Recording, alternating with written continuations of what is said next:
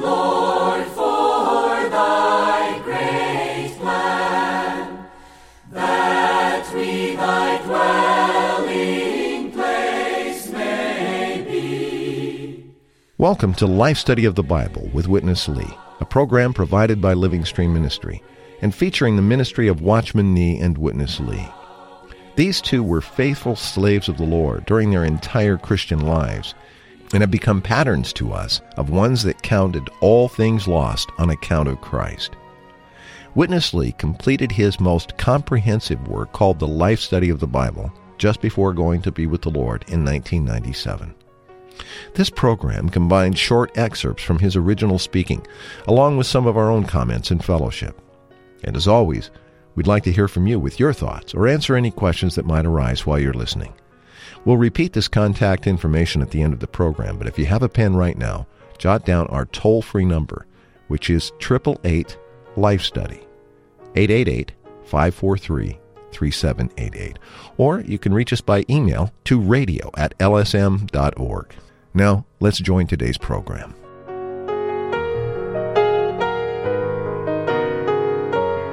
We all know the story from Numbers chapter 13. This is the story of 12 spies that were sent in from the 12 tribes of Israel to spy out the good land before they entered the land.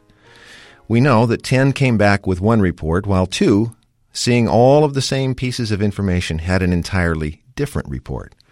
Well, this story is often used as an example of men of great faith, but on today's life study, we'll see that 2 were living in a realm where faith could be produced. Stay with us. Gary Evans has joined us for another life study from the book of Numbers. Gary, welcome back to the program. Chris, there is no joy greater than fellowship in the Word of God. Gary, we've come to this well-known passage today in the Old Testament, but it's one I would say that is not often considered with a full understanding. This story of the 12 spies that Jehovah commanded Moses to send to spy out the good land, and the nation of Israel by now had been brought to the edge of the Jordan River, across the river from the good land. Maybe you could set up the program with a quick review of this passage. Well, here in Numbers 13, the children of Israel have been brought to a point they're right at the edge of the good land. Now, they've passed through a lot of things. They've experienced the Passover lamb there in Egypt. Then they experienced the living water from the rock and the manna that fed them. Then they experienced the tabernacle and the offerings related to the tabernacle. So they've come to a point where they've had many experiences of the things of God. But now they're on the borders of the spacious good land, about to enter into something that's going to change their whole life.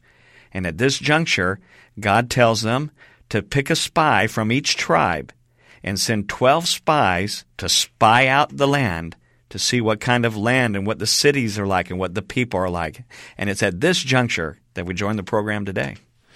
Gary, if we really want to understand this passage beyond just an example of men of faith, as I referred to in the opening, we have to realize that all the steps that the Lord had brought the people through, these things you mentioned, the Passover and the eating of the manna and the water that was flowing from the rock, all of these correspond to our own experiences of Christ at various levels.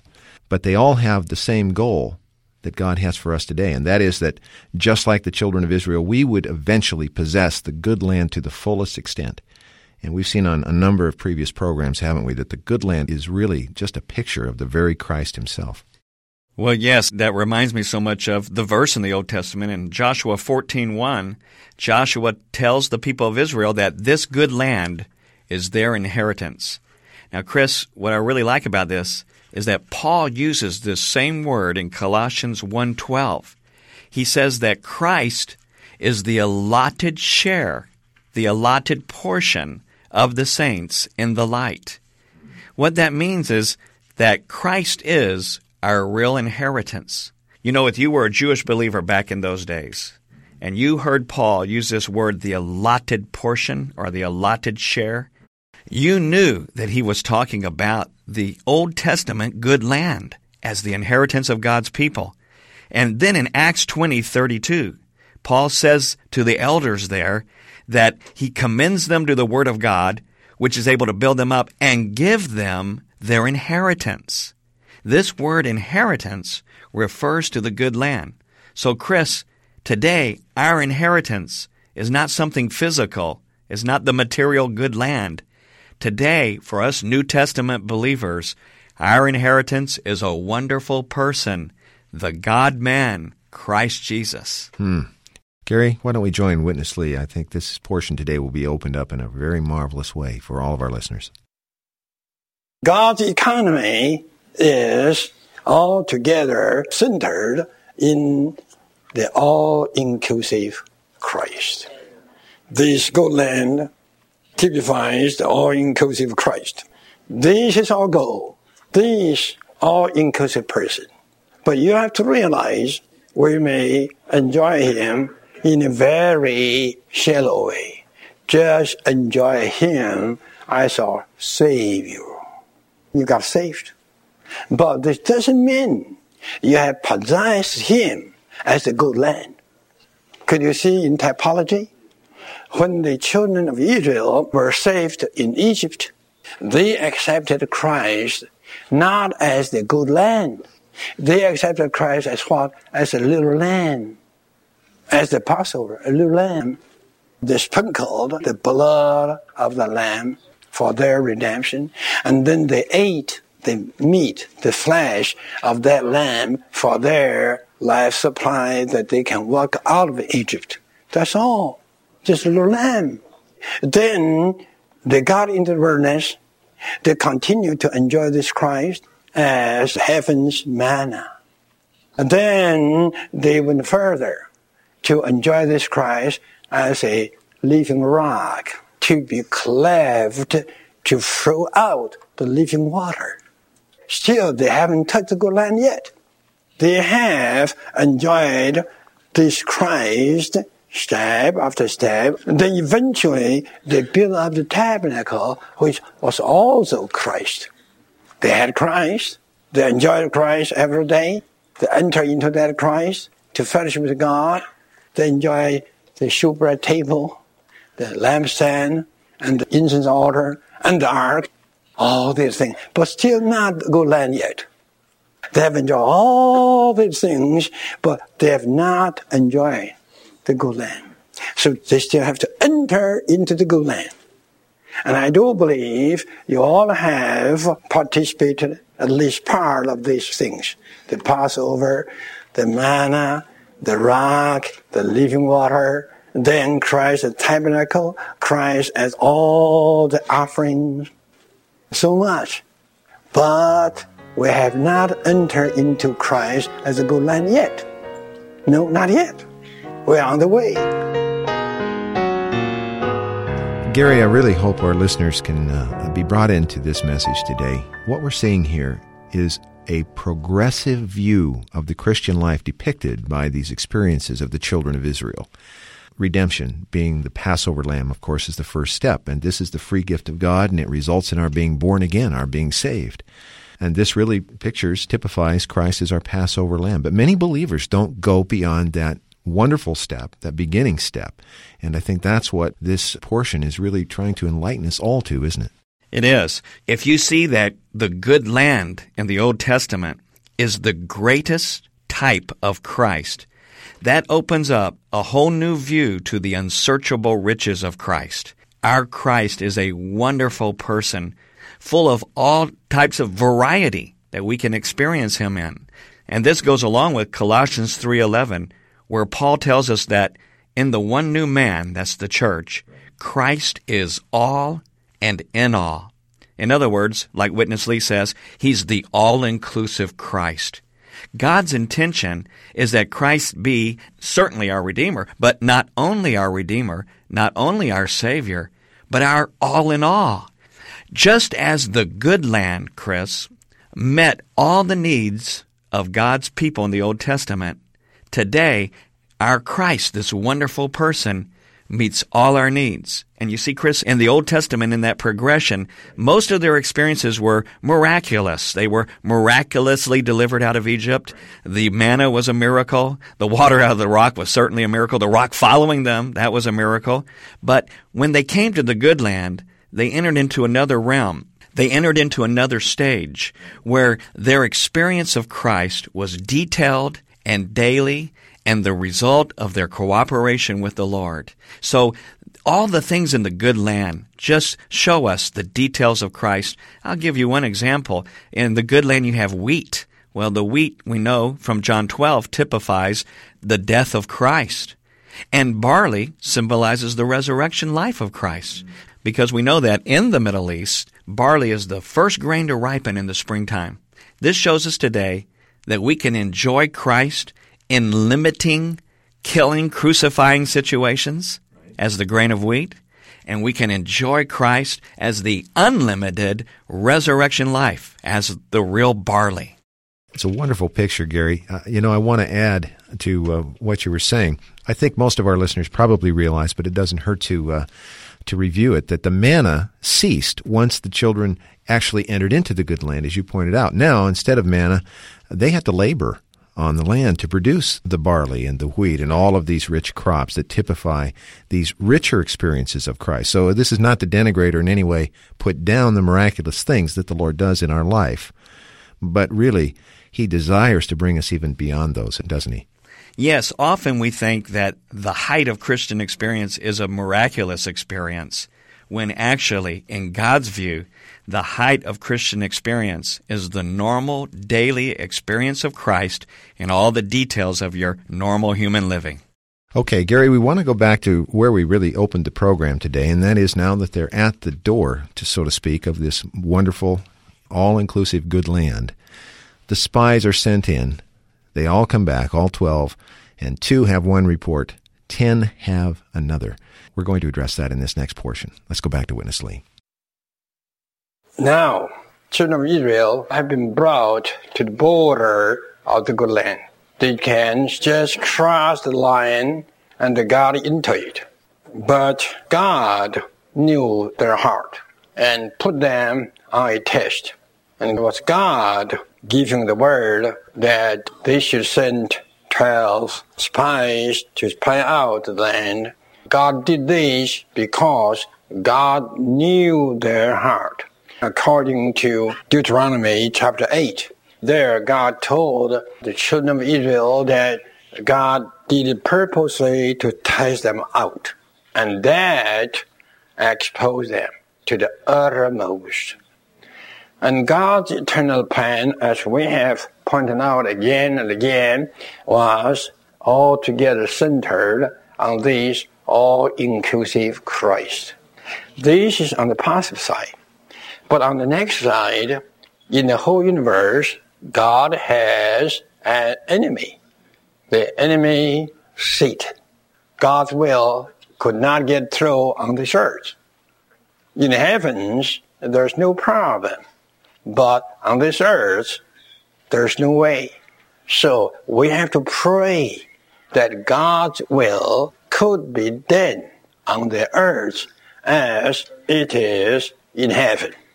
The children of Israel, they didn't know this. Their consideration was only for their purpose. They consider about their safety, about their peace, about their existence, and so forth. They never thought a bit about God. So what they did was a total abhorrence in the eyes of God. God was not only offended.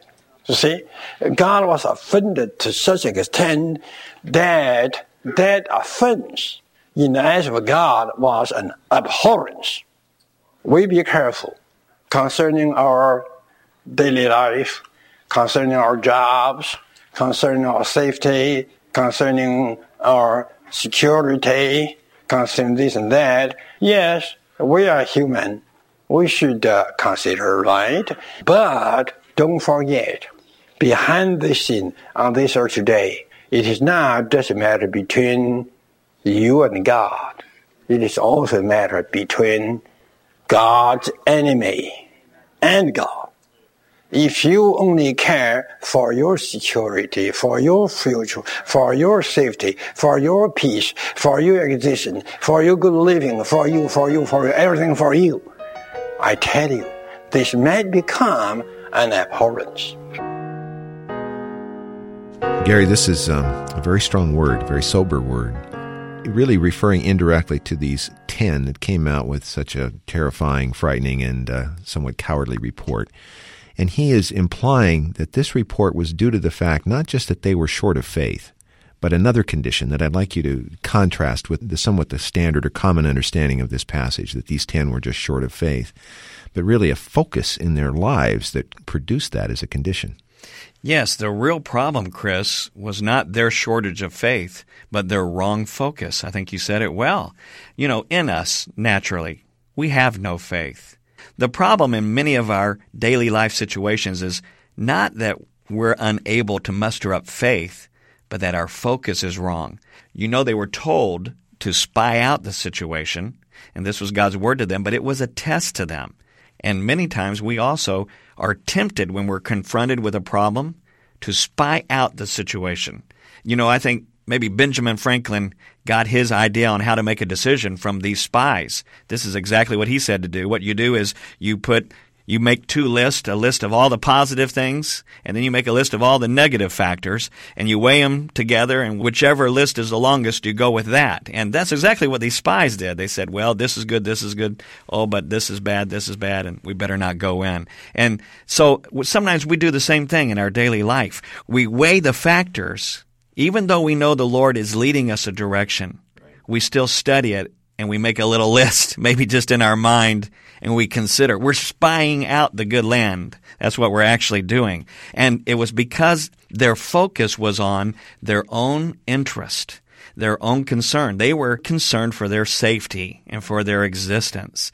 And likewise, when we believers have our focus on our 401k plan, our Social Security, our retirement account, the neighborhood that we are going to dwell in, when our concerns are on just these issues, it's no wonder that we're short of faith, because our focus is on ourself and our own existence.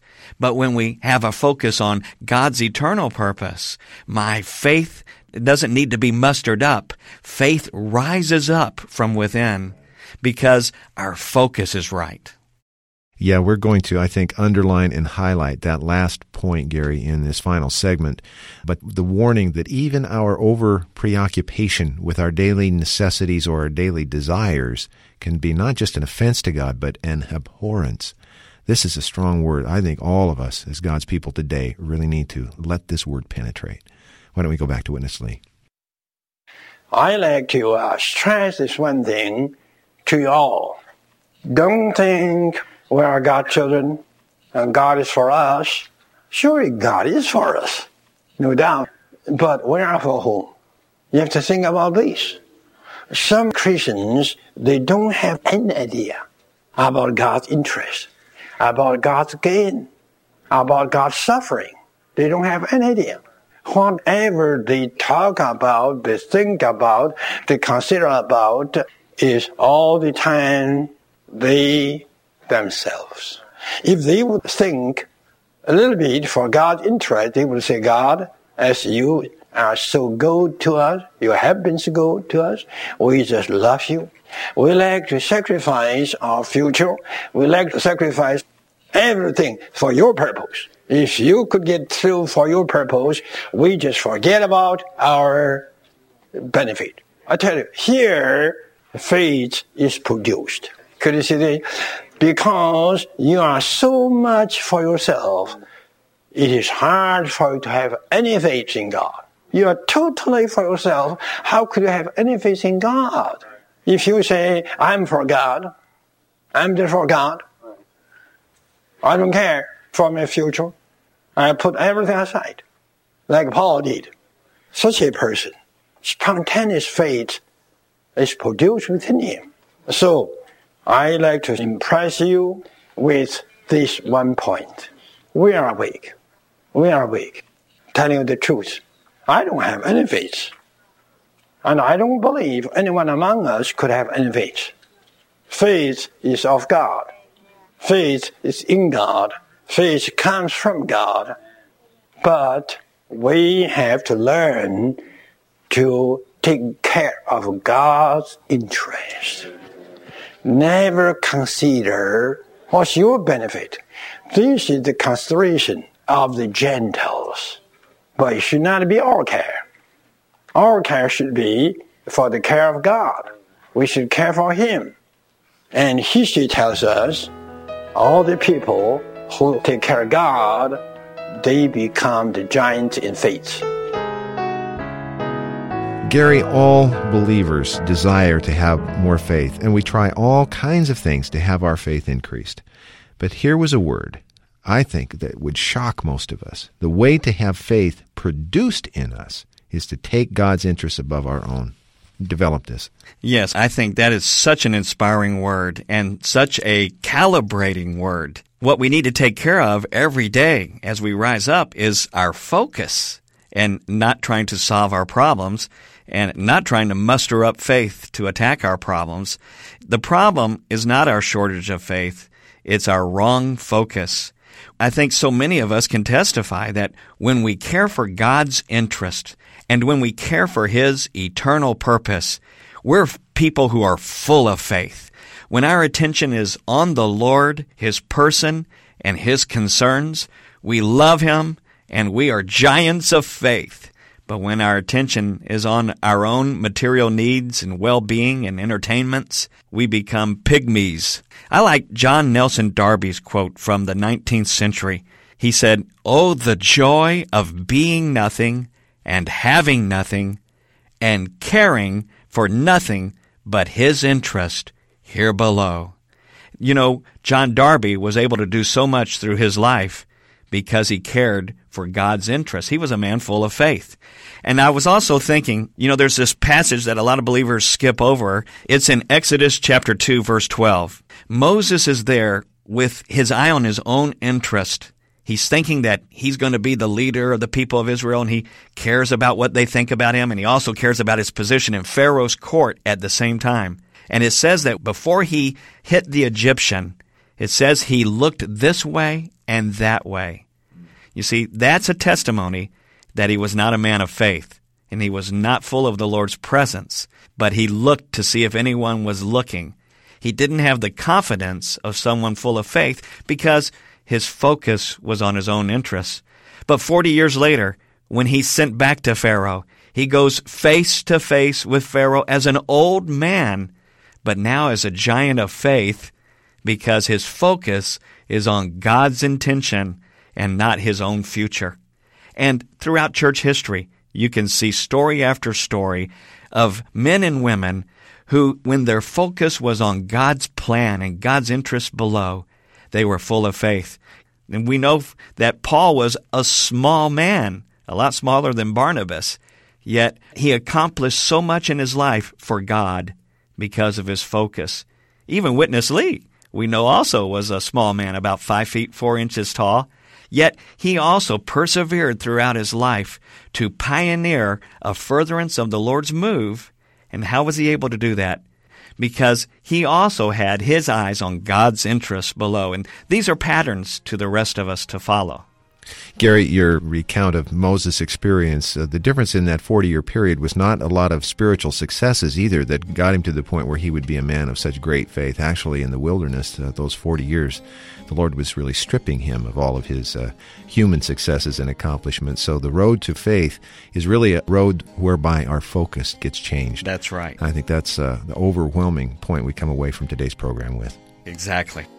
We're out of time. Let me point out the printed life study messages that accompany this program, a number of other resources. If you enjoyed our fellowship today and the ministry that we heard and have shared, we'd love to get information into your hands about how you can have more of this material for your own study and your own research. So contact us. Our toll-free number, 1-888-LIFE-STUDY. That's 888-543-3788. Our mailing address, Living Stream Ministry, Post Office Box 2121, Anaheim, California, 92814. And our email address is radio@lsm.org. For Gary Evans today, I'm Chris Wilde. Thank you very much for listening.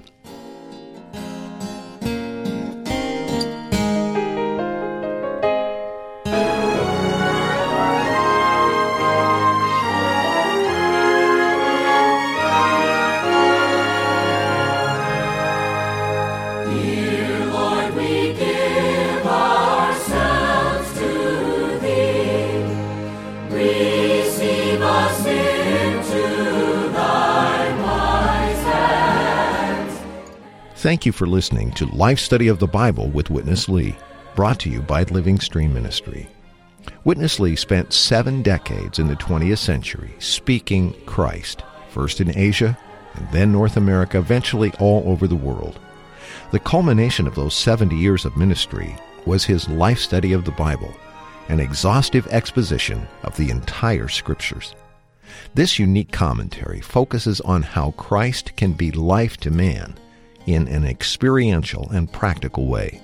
These programs encapsulate Witness Lee speaking in just 26 minutes. But to get the complete riches, visit lifestudy.com. From there you can read all of the Life Study messages in their entirety or download any of our more than 1,700 audio programs at no cost. Again, that website is lifestudy.com. Thanks for listening.